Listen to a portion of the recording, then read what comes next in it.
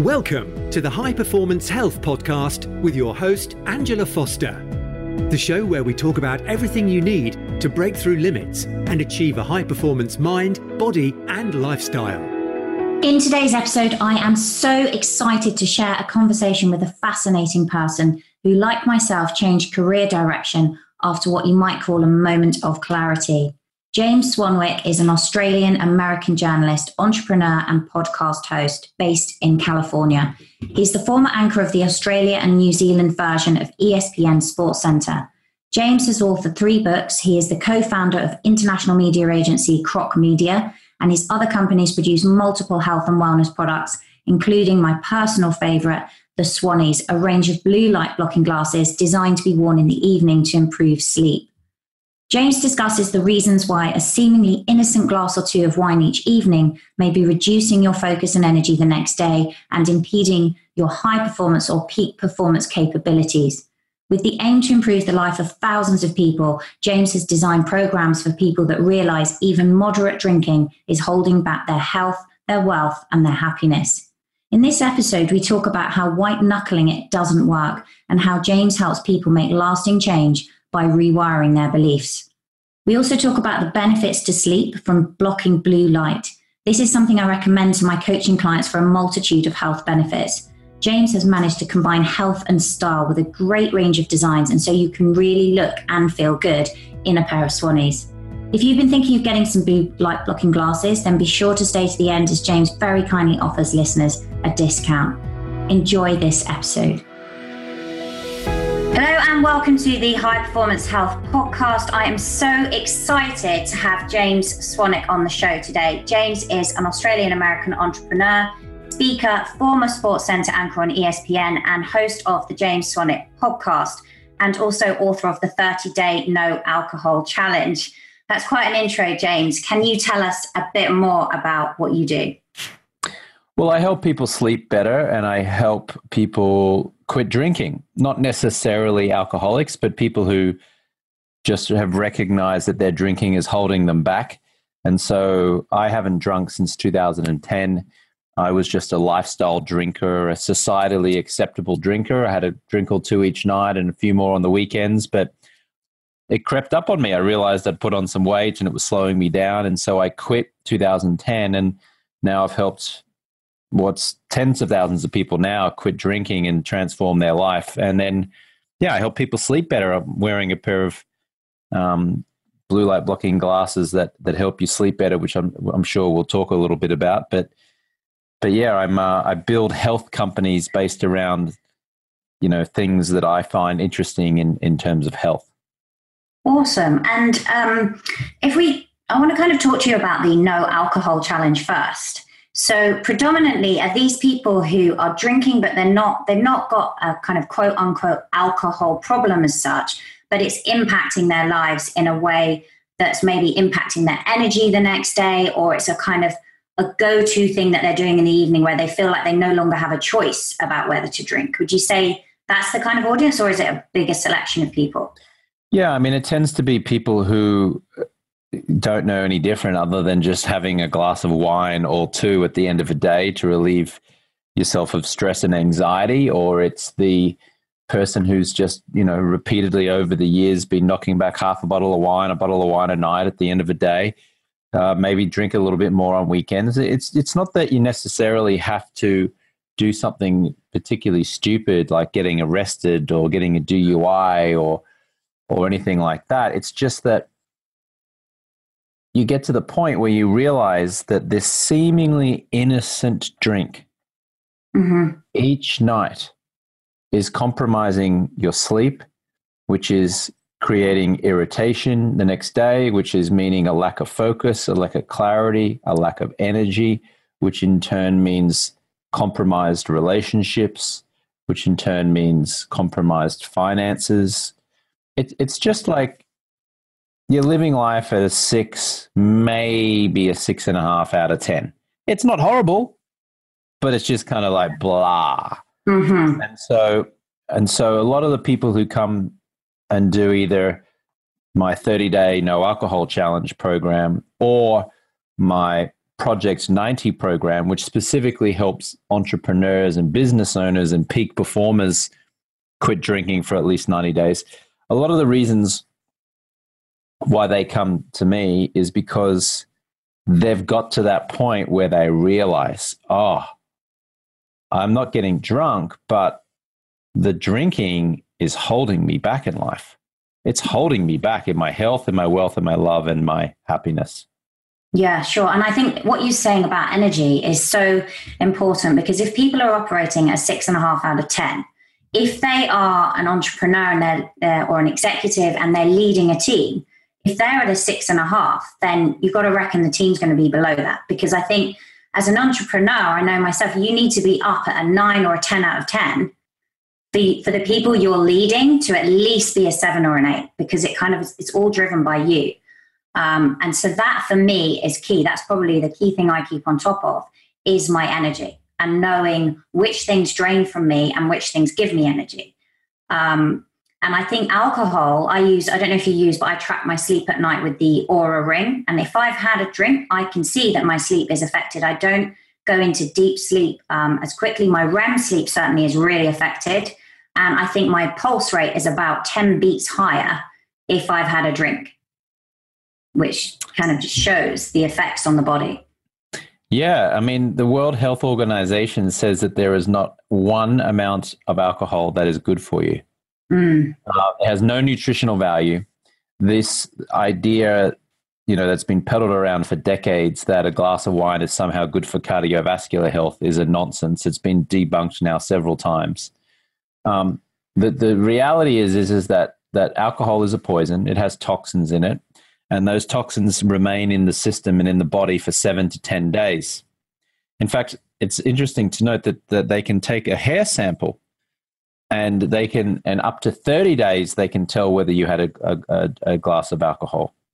They've also done these studies that show that people who drink, even just this seemingly innocent glass of wine, have something crazy like a 40% more visible signs of wrinkles and aging on their skin, because skin is your body's largest organ. And when you pour toxins into it, it shows up in the skin. It also dehydrates your body's largest organ, which is your skin. So then that makes sense as to why there are more pronounced wrinkles, more pronounced crow's feet. However, on the flip side of that is when you just drink the way that nature intended you to drink, which is water, then you look the way nature intended you to look. Your hormones work the way your hormones are supposed to work. Your stress and anxiety reduces. Your clarity, focus, and energy increases. Your sleep improves dramatically, and poor sleep has been linked to diabetes, obesity, cancer. So if you can sleep the way that nature intended you to sleep, then it has this spin-off effect throughout the whole day. And now you are feeling happier. There's less stress, there's less anxiety. That means better relationships with your husband, wife, your children, your colleagues, your boss, your friends. That means higher happiness, lower stress, better life. Yeah, 100%. Improved in every area. And also it improves your wealth as well. You're not just saving the money that you could be spending on alcohol, but that output from you in terms of energy is then going back out into the world, into what you're giving, into your legacy, and into your wealth. Super powerful. What would you say to people who maybe have tried this before and have struggled to give up alcohol? I know a lot of people do it in January for 30 days, but then by kind of mid-February, they've slipped back into their old patterns. How can they do this in a way that makes that change for a lifetime? Yeah, well, most people, when they do these 30-day challenges like Dry July, Sober October, all these kind of things, what they're essentially telling themselves is that they're depriving themselves of something fun and joyful by abstaining from alcohol. And so, of course, when the 30 days are up, then you're going to let me have a drink. Oh, I did so well. I didn't drink for 30 days. And then you're just right back in the same cycle again. So while it's commendable that you went 30 days alcohol free, it's also kind of useless if you're just going to spend the rest of your years drinking the way you always drank. Yeah. So what I coach in Project 90 with entrepreneurs and business owners and executives is I coach them to rewire their brain. I show them how to rewire their brain into believing and understanding and living that outstanding health is the reward, and that a glass of poison is the exact opposite of that. Now, what makes it challenging is that society has ingrained into us this idea that alcohol is somehow fun and pleasurable. Mm-hmm. People who are always like, oh, would you like a drink? And they're doing it with a big smile on their face. I call them smiling assassins. They're coming at you. They're coming at you. Poison. Yeah, I mean, it's the waiter and waitress who greet you at the restaurant. Hello, can I get you started with some drinks? Yeah, it's true. Essentially saying, hello, can I get you started with some poison that's going to make you sleep like crap tonight? Wake up and be shitty at your husband and wife and irritated with your kids. Oh, yes, please. I'd like a bottle of the 1992 I will be angry and irritated tomorrow, please. That's a completely different mindset to, what most people think. And then there's the, I just had a son. I'm a father for the first time. Let me celebrate with some champagne. Let me celebrate with a glass of poison. Well, we go to children from very early on, really, aren't you? Because people are always celebrating on their kids' birthdays. They'll be holding a glass of champagne at the christening. Wherever you are, the kids almost then are growing up with this idea that alcohol is a great way to celebrate an occasion. I actually feel like it's pathetic. I mean, I know that's a harsh word to say, but I'm going to say it anyway, just for the impact. I think it's just pathetic.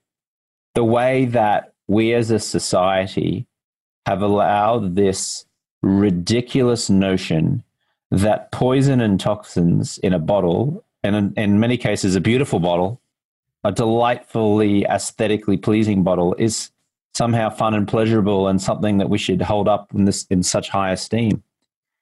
The reality is this: a very clever marketer somewhere in history decided that we were going to associate the champagne poison with celebration. Mm-hmm. We'll put it in a fancy bottle. And then when you want to celebrate, we'll associate this poison with celebration. That's what we'll do. But who says you can't celebrate without the champagne? Then they decided that what they were going to do was they were going to associate romance with a bottle of wine. You see it in all the travel brochures and the TV commercials where they have an attractive man and woman having a candlelit dinner with a bottle of wine. True. Yeah. Well, who says you can't have a romantic candlelit dinner without the bottle of wine? Yeah. It's in the beer commercials that we see all over the world. In America, you see these ads for Coors Light and Bud Light. In England, it might be Carling or Stella, Artois. In Australia, it might be Victoria Bitter or Forex. And the ads are always the same. They're always these goofy-looking guys having fun. Yeah. As if, implying that if you want to be part of a tribe and you want to be part of the group, drink this product. Because that's what people do. This is how you create friendship and mateship and friends and connection. And it's all marketing nonsense. It's all marketing nonsense designed to get you to buy something that is slowly and in many cases in an invisible way killing you. Because it saps away your clarity, focus, energy. It destroys your finances slowly. In some cases quickly, but slowly. Mm-hmm. It prevents you from living life at a 9 out of 10. Now, if you're okay at a 6 or a 7 out of 10, then that's okay. Just keep drinking. No problem. Just do it. Yeah. And if you want to live life at a 9 out of 10, my experience has been that all of the juicy stuff in life happens at the 9 out of 10. Oh yeah, for sure. For sure. And I think I think the mistake we see a lot as well is people won't drink all week because that feels good and it feels like they're giving their liver a rest. But then that often leads to a lot more drinking at the weekend. And then you start Monday off kind of really under par. You might even be lower than a 6 out of 10 until you finally got yourself all the way back up for the weekend. But But certainly in the UK, there's been a massive drinking culture. And I think, as you were just talking about there in terms of sport, there seems to be this connection. I almost can't watch sport unless I have a beer in my hand. And people will meet in the pub to watch sport. And it's kind of just there on this very subliminal level. You don't know quite why, but you grow up around it, I think. But in your experience, for people who want to do this, I mean, you have a process that you do, and we'll talk about that in just a moment. But when people are starting out on this journey and they've decided that they don't want to drink for 30 days or 90 days initially, whatever they're going to commit to, how important is it that the members of their family and their friends are supportive of that? Well, look, it's not everything. It's important that you have support, but I would argue that the support of friends and family is inconsequential compared to the support that you can get from a coach or a mentor or an accountability group of other people also quitting. Because your husband or wife will cheer you on and your friends will cheer you on, but they're not really going to hold you accountable when the going gets tough. So it's very important that you feel supported. It's very important. In my experience, the most effective way of getting supported is to pay a coach, because when you pay attention. Yeah. And you pay to be in an accountability group of people who are also quitting, because when you do it in a group of people, a group of like-minded people who are going through the same thing as you, then change becomes possible. They've done all these studies that show that brute willpower, like trying to white-knuckle it, has less than a 10% success rate. Alcoholics Anonymous has less than a 10% success rate. Rehabilitation centers, less than a 10% success rate. So the old ways of trying to quit, AA, rehabilitation centers, and then brute willpower, even with the support of friends and family, all less than 10% success rate. Wow, I didn't realize they were that low. It's frightening. It's almost frightening. You're 90% destined to fail. Then that's just, yeah. Well, 9 out of 10 people do fail. Yeah. So the most of, yeah. I'm sorry. What was that? No. Well, I was thinking about what you were saying there about having that community of people, because I know I find that with group coaching is now you've found a new tribe of people who are all on the same journey as you are. Is that one of the things, and the accountability obviously from yourself and your team? Yeah. There's a book called The Power of Habit by Charles C. Duhigg. It was a New York Times bestseller about 10 years ago. And he says that one of the most effective ways to change is to do it in a group of like-minded people. They've done countless studies on this. So if you think about it, okay, like let me give you a real life example. And also the other most effective way I found is to pay a coach. So I go to a gym, kind of like a workout gym called F45, Functional 45. And it's not cheap. It's like $35 a session. And when you go there, you do circuits. So you do about a dozen different exercises quickly. It's high intensity for about 45 minutes. And you do it in a group of about anywhere from 12 to 20 other people at the time. They play music, et cetera, right? The fact that I pay the $35 the night before and I schedule to go there and be in the gym at 7 a.m. to do that class, the fact that I schedule it and I pay for it has meant so far that 100% of the time that I wake up and I don't want to get up because I'm tired, I want to sleep in, I get up, I put on my gym clothes and I go to the F45 workout because of two things. One, I've paid for it and we value something that we paid for, and we don't value something that we get for free, or at least not as much. And two, I have that accountability. Now when I'm working out, I've got 12 to 20 people who are doing exactly the same thing as I am, sweating profusely, and I'm pushed and compelled to do well and to be with the group and to do well for the group. In some cases, compete against, a couple of people in my group, a very friendly competition.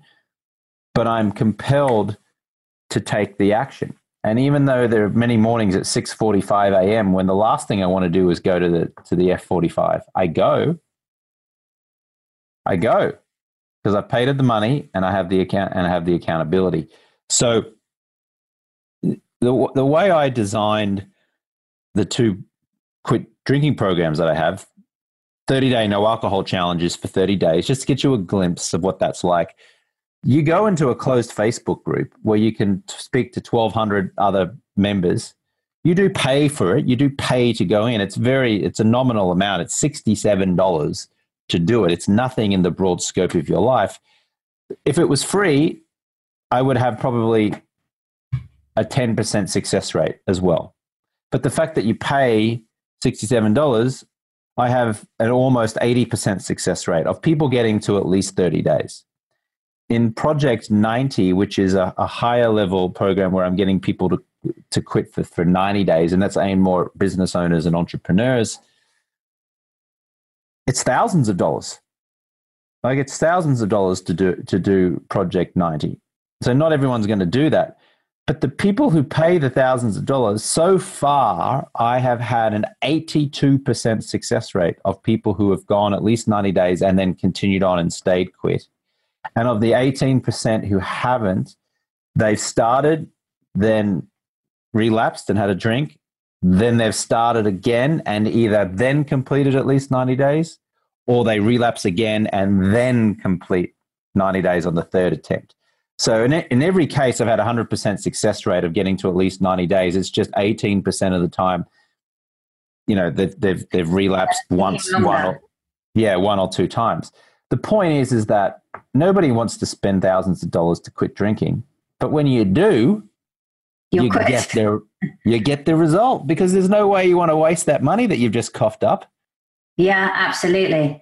And I guess, so for the 18% of people who relapse and come back to it, it's amazing. That 100% success rate is amazing. But what's the difference, do you think, between the section of people who make it first time and those who don't and have to repeat that process again? Is it that there's a life event that intervenes that they're finding challenging, or is it all the different reasons? They're different reasons. Some of the most common ones is they still associate alcohol as relieving them of stress and anxiety. And so something triggers them, some life event happens. And because for most of their adult life, the way that they deal with the traumatic experience is to reach for a drink, they just still haven't quite broken that pattern or that habit yet. And so they're still associating alcohol as something that makes them feel better, even though it doesn't make them feel better. It creates this temporary illusionary feeling of feeling better, but it actually keeps you in this vicious cycle of stress and anxiety and depression. Okay. So there's that. Some other people just have very self-destructive behavior. They feel like they're not worthy. They have a fear of success, not a fear of failure, but a fear of success. What happens if I succeed? What happens if I actually am this powerful person? Now will lose this identity that I've had as a friend for 20, 30 years, this identity of being just a mediocre performer. It's scary that I'm now going to be killing this mediocre identity of this mediocre performer, and actually I'll be a peak performer. Maybe my friends will desert me. Maybe more people will pay attention to what I'm doing. And so I've got more people looking at me. Maybe they'll realize that I'm actually, maybe they'll start to think that I'm a fraud. And it like all these kind of stories. So there's like a fear of success that comes, that causes people to relapse and have, and self-destruct. And then there's other reasons that I can't explain, because everyone's different. Everyone has their own journey. But usually what happens when the ones who do relapse, they're filled with self-loathing and disgust almost right away. They wake up the next day, they feel like crap, and then they just go, I can't believe I did that. And I realized just how bad it is for me, because I've been 60 days alcohol free. Then I had some poison again. Then I woke up and was like, oh, I feel awful. Now I'm definitely giving up for good. And that's more than often what happens. And I guess that's a wake up as well, because the symptoms they're going to get after 60 days of no alcohol is going to be very different the next day in terms of the hangover than when they would get hangovers when they were drinking every day, because the body's conditioned to that drinking. So it must, in a way, I guess for some people that almost needs to happen for them to then really, really commit, because they can see the difference between light and, night and day, really, in terms of how they feel. Yes. Massive difference. Night and day. When you're alcohol free for an extended period of time, I mean, you do feel the way that nature intended you to feel, first and foremost. And you know what that's supposed to be? It's supposed to be clear-headed, energetic, clarity focused, looking good. Just, it's not like you're dancing down the streets singing zippity doo-dah, zippity day, my oh my, what a wonderful day. But it definitely means that you're not walking down the street going, my life sucks, everything's awful. How am I going to get out of this situation? Everyone else is crushing it. I'm the only person who's not crushing it. I'm such an idiot. There's a lot of defeatist talk amongst us. And it's normal, because our human brain wants to protect us. And so it's always looking for the bad. It's always looking for danger. Mm-hmm. So we focus on danger because we want to survive. The brain doesn't want us to be happy. The brain wants us to survive.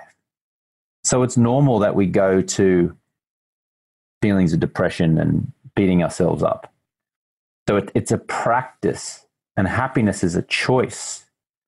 Alcohol-free is a choice. Clarity and focus and energy is a choice, because naturally our brain wants to look for danger, look for what's wrong, look for what's not right. Yeah, that's very true. That's how we're wired. And I think I'm just interested, I'm curious about the mindset here, because I know with my own clients, I very much start off with looking at what they're trying to create in themselves. Because if they're being coached, they've almost got to identify with that future version of themselves before they can actually step into it. And that's part of the accountability process. And I'm curious, when people are embarking on this journey and they are feeling initially that they're giving something up, do you do a lot of mindset work with them on the outset so that they can step into that person?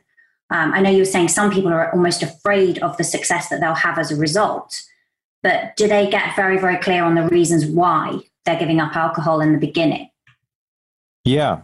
One of the steps that we take them through in Project 90 is getting very clear on your why. Why are you wanting to do this?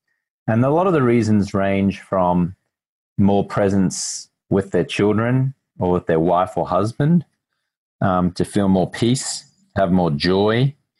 In many cases, it's to make more money, or at least stop squandering money. And in all cases, it's just to realize your potential. Mm-hmm. Because we're all holding ourselves back from what we're capable of. And alcohol really is holding us back from what we're capable of. Yeah. So getting very clear on why, and a lot of times they're not doing it. I mean, they are doing it for themselves, but a lot of times people will share that they're doing it for their kids. They want to be a good role model. They don't want their kids being the same, being afflicted with the same thing that they have been in their life. Yeah, I can identify that. Yeah. Yeah. So there's different reasons, but motivation, it's often more energy, more clarity, more connection, more presence, more freedom. Freedom is a big one as well. And getting them, attached to their why as to why they're doing that. If your why is big enough, then the how just seems to happen. Yeah, absolutely. I would agree with that 100%. And I think probably almost the people that are falling off maybe haven't got clear on their why at the very, very outset, because that's what keeps you going. That's what's going to lead to that transformation. So kind of Moving away from that, what are your, obviously you don't drink alcohol, but for the listeners of this podcast, they're always curious about how to increase their energy. What are your top tips and tactics that you use to keep yourself at a 9 or a 10 out of 10 every day? Well, I don't drink alcohol is one, and then I focus on great sleep, and everything starts with great sleep. And then I also live in appreciation rather than expectation most of the time. So, it's not necessarily to raise your energy. People are always thinking, well, what food can I eat or what drink can I have? What I found is that to generate more energy, you just start with outstanding health. So that's eating well, exercising regularly, getting lots of sunlight, and reducing stress and anxiety by writing in a gratitude journal every day. So my daily routine is I wake up, before I put my hand on my phone, I write down 20 things I'm grateful for. I call it the daily 20. I write down 20 things I'm grateful for, and automatically that reduces my stress and anxiety. It gets me looking for evidence that life is good. I'll leave my exercise clothes on the floor before I go to sleep. So when I wake up and I see the exercise clothes, I'll put them on, which means I'm 99% of the time I'm walking out of the door and I'm going to exercise, often at F45 at 7 a.m. or if not, 7:30 in the gym. I'm flooding myself with natural sunlight very early on in the day, and that will help me sleep better late at night, because it basically sunlight during the morning hours tells your internal body clock, which is named your circadian rhythm, this is daytime. And then because your circadian rhythm knows what time daytime is, 16 hours later, it will naturally start to flow with melatonin to help you sleep better. No coffee after 2 p.m. Coffee is a stimulant. And even if you can drink cappuccinos and long blacks and whatever with dinner and still fall asleep just fine, your sleep quality will be compromised. You won't spend as long in that deep REM sleep. If you are going to drink alcohol, try and do it.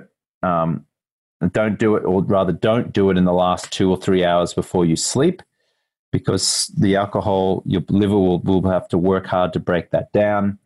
You're also putting toxins in your body. Again, it may indeed help you fall asleep, but your sleep quality will be compromised. Blackout curtains to block out some of the light coming in. And obviously, definitely block as much blue light as possible at nighttime. And by blocking blue light, I mean blue light that's being emitted from your cell phone right now, from your laptop computer, from your television screen, from your bathroom light, kitchen light. And the way that I block blue light is by wearing a pair of these Swannies blue light blocking glasses, which I'm wearing here now. These are from my sleep company, Swan Week Sleep. There you go. Angela's rocking them too. You look great in those. Thank you for these. I love them. I find that, I actually don't watch a lot of television, but if I am putting these on before, because I think everyone has these massive screens now and they completely underestimate the amount of blue light that's coming in, even if they're not on their phones, just from, say, watching an hour of Netflix. These make a massive difference. And we wear them in my house. My kids love them. Oh, great. I love it. Yeah. Yeah. So you want to put these glasses on in the last hour or so before you go to sleep, and you wear them right up until the moment where you switch off the final light, and then you remove the glasses and roll over and go to sleep. And the idea is this: orange is the opposite of blue. Blue light is emitted from your phone, screens, bathroom light, kitchen light. And if you don't protect your eyes with a pair of Swannies, blue light blocking glasses, then that blue light stimulates your pituitary and pineal glands, which suppresses your melatonin production. In a nutshell, if you look at too much light at night, you're tricking your body and brain into thinking that it's daytime. And when your body and brain thinks it's daytime, it does not produce as much melatonin. And when you don't produce as much melatonin, you then have trouble falling asleep, you toss and turn in the night, or you spend less time in that deep REM restorative sleep. And as a result, you wake up feeling tired. Even if you get 7 or 8 hours sleep, often you feel tired still. And a lot of the times, it's not because you got a sleeping problem or you naturally got sleep apnea or whatever. It's because you just exposed yourself to too much light at night. So put on a pair of the Swannies. They're stylish. I deliberately made them stylish so people are motivated to want to wear them consistently. You have made them stylish. I have to say, I love them. I've got a couple of pairs. I think here's my other pair. These ones. And I think that's the thing. You actually made them look good, this must have taken some work, right, to get these right in a way that actually could look good on and do the job that they needed to do. Yes, and I'm just vain enough that I wanted to look good, so which is why I made them look the way that they did. Because, look, there are other blue light blocking glasses out there, and they may be as effective in terms of their ability to block blue light. However, I would argue that they're largely ineffective because they're so damn ugly, and people don't want to wear them with any kind of consistency. Human beings, we're a fickle bunch. And so even if you've got like a pair of blue light blocking glasses that block blue light and are efficient, if they're not attractive looking, if they're ugly, you're only going to wear them occasionally. And if you're only wearing them occasionally, then I know that your sleep quality is only going to be high occasionally. So part of the reason why we make them fun and stylish and cool is so that you wear them every single night. And so you want to go out and see people and have dinner in a restaurant while wearing them. And yes, you want to walk around your home while wearing them. And you want to look good. Yeah. It's where style meets health, or where health meets style. Yeah, and I can see it because you are absolutely committed to, like myself, to transforming people's health. And James, you've very kindly given the listeners of this podcast 15% off their Swannies using code Angela. So I will link to that in the show notes. But I highly recommend these, and get some for your children, because otherwise they'll just end up nicking them like mine do. So get a couple of pairs. But yeah, I love the styling of these. Have you done are you someone that tracks your sleep yourself? Do you monitor it, and what influences your own sleep? I have done. I've used the Oura Ring, and I've used, SleepMed and a few other things. I don't track it anymore. I tend to sleep almost flawlessly. I've gone down this route of biohacking, and look, I support anything that helps people sleep better, perform better, all that kind of stuff. But I also get kind of bored, or not bored. Often I get overwhelmed with all these biohacking devices that we're hooking ourselves up to, and brain waves and like rings and like all these kind of I just think it's pretty simple. We get rid of all that stuff, and we just ensure that we wake up and flood ourselves with as much natural light as possible. We drink lots of water. We exercise regularly. We eat really well. We limit our screen time. We block the blue light at night with a pair of blue light blocking glasses. We write 20 things we're grateful for every day, so we're living in appreciation rather than expectation, which will reduce our stress and anxiety. And then we spend time in communities, because the longest running Harvard human study ever run is by Harvard University, that shows that the number one factor for someone's overall well-being, mental well-being and happiness is community. It's the relationships that you're in. It's friends, family, feeling part of a tribe. If you just live your life like that, we can probably go to these conferences and just with a big hand, just go, just throw it all away and just do what I just explained. And your life's going to be pretty damn good. Yeah. And people don't want me to say that, because then with a whole capitalism market falls apart, because what are we going to do with all these kind of super duper supplements that we're creating and all this kind of stuff? I mean, just eat the way you're supposed to eat, drink lots of water, get natural sunlight, block blue light, And I think do that 80% of the time, you're going to have a pretty good life. Oh, yeah, absolutely. I think that's the thing a lot of people don't realize is they start looking for, well, what supplements can I take? What kind of new device can I try? And I always do that with my clients. You know, it's the basic things to get right and go back to the way we were designed in nature, which, as you say, involves going out and getting blue light in the early part of the day. That's going to regulate your serotonin and then your melatonin, which helps you sleep later on. Eating whole foods. If you can pick it, pluck it, kill it, then it's probably good to eat. If it comes in a packet, it probably isn't. And I think, and drinking lots and lots of water. And I think when you start to get those basics right, you feel so good anyhow. And then if you want to layer on the biohacking on top, then fine. But these are great. I definitely recommend everyone gets these because blocking out the light, that's an unnatural thing. If you think we would have fallen asleep so much earlier when it became dark. And I think we're artificially keeping ourselves up with all the lights and the spotlights in the ceilings and the big televisions and everything in the evening. And these are a great hack for sorting that out. I just want to ask you very quickly on gratitude, because that's something that I do a lot of myself. And I start my day with what I'm grateful for. Do you list out the things that you're grateful for that are in your life now, or it could be a combination of both, but do you look at the things that you're grateful for that you are manifesting going forward? On a daily basis, I am grateful for things that have happened and things that are happening. Mm-hmm. On a less frequent basis, I'll do visualization where I'll write down my goals as if they've already happened. Admittedly, I do that far less than being grateful for things that have happened or are happening. But by virtue of you even asking me that question, I'm going to commit to changing it up a little bit tomorrow, and I'm going to write about all the things that I'm grateful for as if I've already got them.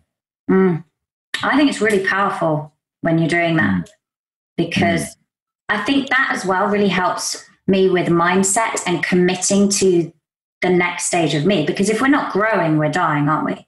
So to continue that growth, I'm always looking, I think, success is an inside job. And I'm always looking deep within, how can I help more people? How can I serve people at a higher level? How can I move to the next level?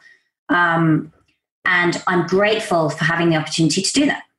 Things like this, interviewing you on this podcast with all this gold that you're sharing is going out and is going to reach so many people and help change their lives.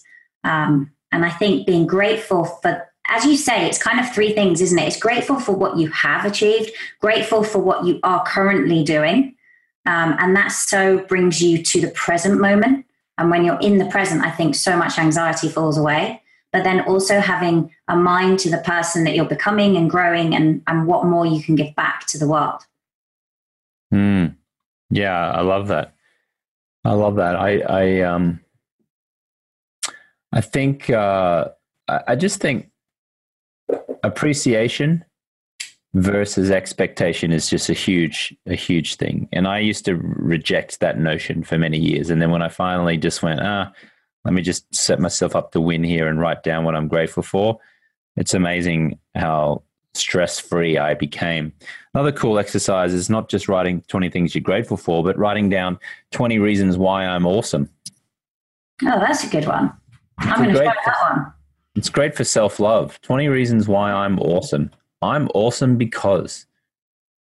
Whew, yeah, feel that's good powerful. about yourself. Because I think, as you were saying earlier, the biggest thing holding us back is ourselves. Mm-hmm. And the things that people say to themselves in their own heads it's way worse than you would ever dream of saying to somebody else in reality, right? No one would talk to, people who are feeling depressed or really anxious or feeling that they're not enough. I think so often that's actually not because of what the outside world is showing them, but because of what their internal world is saying, what they're saying to themselves.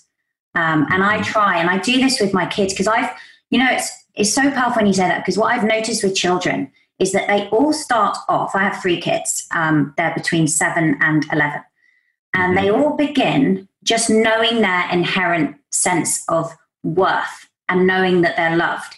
And then all of a sudden now, like my eldest is creeping up to 12, just suddenly have that shift. Well, what if this person thinks that? And what if I'm this? And what if I don't succeed? And what if I do that? And it starts to happen, I think, around the age of 9 or 10. Well, what if I don't do well in it?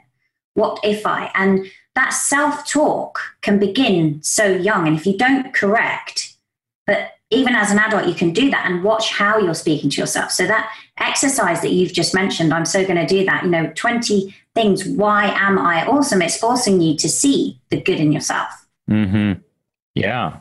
Focus on what all the good that's going on in your life, and stress and anxiety will start to fall aside, and you'll start to change your physiology. Your chest will be out a little bit more. And Tony Robbins, the great motivational speaker, is like, if you just change your physiology, you can change how you feel in a heartbeat. Yes, so true. I think that's the thing, because as soon as you're up, and then your mind changes, but they constantly feed back to each other. So what's next for you, James? In terms of, you've got these glasses, you've got your coaching program around the no alcohol. Is there anything new that's coming on the horizon in terms of upgrading people's health and wellness? Well, we've produced the world's healthiest mattress in our sleep company, Swanwick Sleep. It's called Organic Nights. And a lot of mattresses have fire retardants on them and a lot of chemicals and toxins. And so we have created an all-natural organic wool and organic latex bed called Organic Nights, which can be shipped out to you in a box. So you don't need to go into a store to get it. And we're putting a lot of our efforts into that currently. And that big mattress is like, what's the choice in terms of what you use to make that? Is that to enhance the kind of breathability and what's behind that? In terms when you go to sleep at night, when you put your face on a pillow and you're that close to the mattress, you're breathing in toxins, you're breathing in chemicals. Mm-hmm. I mean, you spend up to 8 hours, let's say on average 7 or 8 hours a night breathing in toxins from the mattress that you are sleeping on. Yeah. They spray those mattresses with chemicals. Then they ship them out to you, and then you put a sheet on them, and then you put your head down a couple of inches from them, and then you breathe those in for 8 hours a night for probably, in some cases, 20 years. So what we've done is we've eliminated the danger of those toxins. We've removed the toxins, and we've created what we think is the world's healthiest mattress called Organic Nights, everything organic about it, toxin-free, chemical-free, so you can get a great night's sleep and you can not breathe in toxins and chemicals. That's awesome. Wow. Yeah. You can check it out at swanwicksleep.com. We've got some details there on it. But yeah, the mattress is called Organic Nights. And do you ship all over the world? We do. You do? Amazing. Organic Nights. I will be checking that out, and I recommend everyone listening goes and checks that out, because I think we forget just how much of our time we're spending in bed. It's at least a third of our lives. And so, as you say, you can have everything else right, but if you're breathing in toxins all night, then you're only doing 2/3 as good as you can. I say spend the most money on your bed and on your shoes, because if you're not in one, then you're in the other. That's absolutely true. I like that. Well, thank you so much for coming on the show. I want to leave it with just asking you a question. What would you say is the ethos or mantra that you live by? What guides you? Just do it, and do it now. There's lots of things we think we should do. We'll get around to do it. Just do it, and do it now. Because if you keep thinking and procrastinating, you'll just, you'll die with regret. So just do it now. Absolutely. So powerful. And if people want to just do it now and join your no alcohol challenge, what do you recommend? They go for the 30-day challenge, and where should they go? So if you're wanting to just take 30 days off to get a glimpse of what that feels like, then 30daynoalcoholchallenge.com. If you are a business owner, entrepreneur, or executive, and you're ready to step up and really quit for good, and you're willing to invest thousands of dollars in order to quit and stay quit, you can go to jamesswanwick.com/project90, or you can send me a message on my Instagram at James Swanwick, and I'll send you the details there. Just send me a DM, tell me that you heard me on this podcast, and I'll send you a little link. And then if you're interested in the Swanwick blue light blocking glasses, then obviously use the discount code that Angela just gave you, 15% off. And if you go to swanwicksleep.com and then use that discount code, be happy to give you 15% off there. What was the code again, Angela? Angela. Yeah, brilliant. Angela. There you go. I will link to all of this in the show notes, the 30 days, the 90 days, the mattresses, the glasses with the 15% off. It'll all be in the show notes. So there's really, everyone can get a good night's sleep from here on in. And thank you so much for coming on. It was amazing. Thank you. Of course. Thank you for having me. Thanks for listening. Remember to review and subscribe. You can grab the show notes, the resources, and highlights of everything Angela mentioned over at angelafosterperformance.com. You can also snatch up plenty of other goodies, including the highly helpful Angela Recommends page, which is a list of everything she personally recommends to optimize your mind, body, and lifestyle.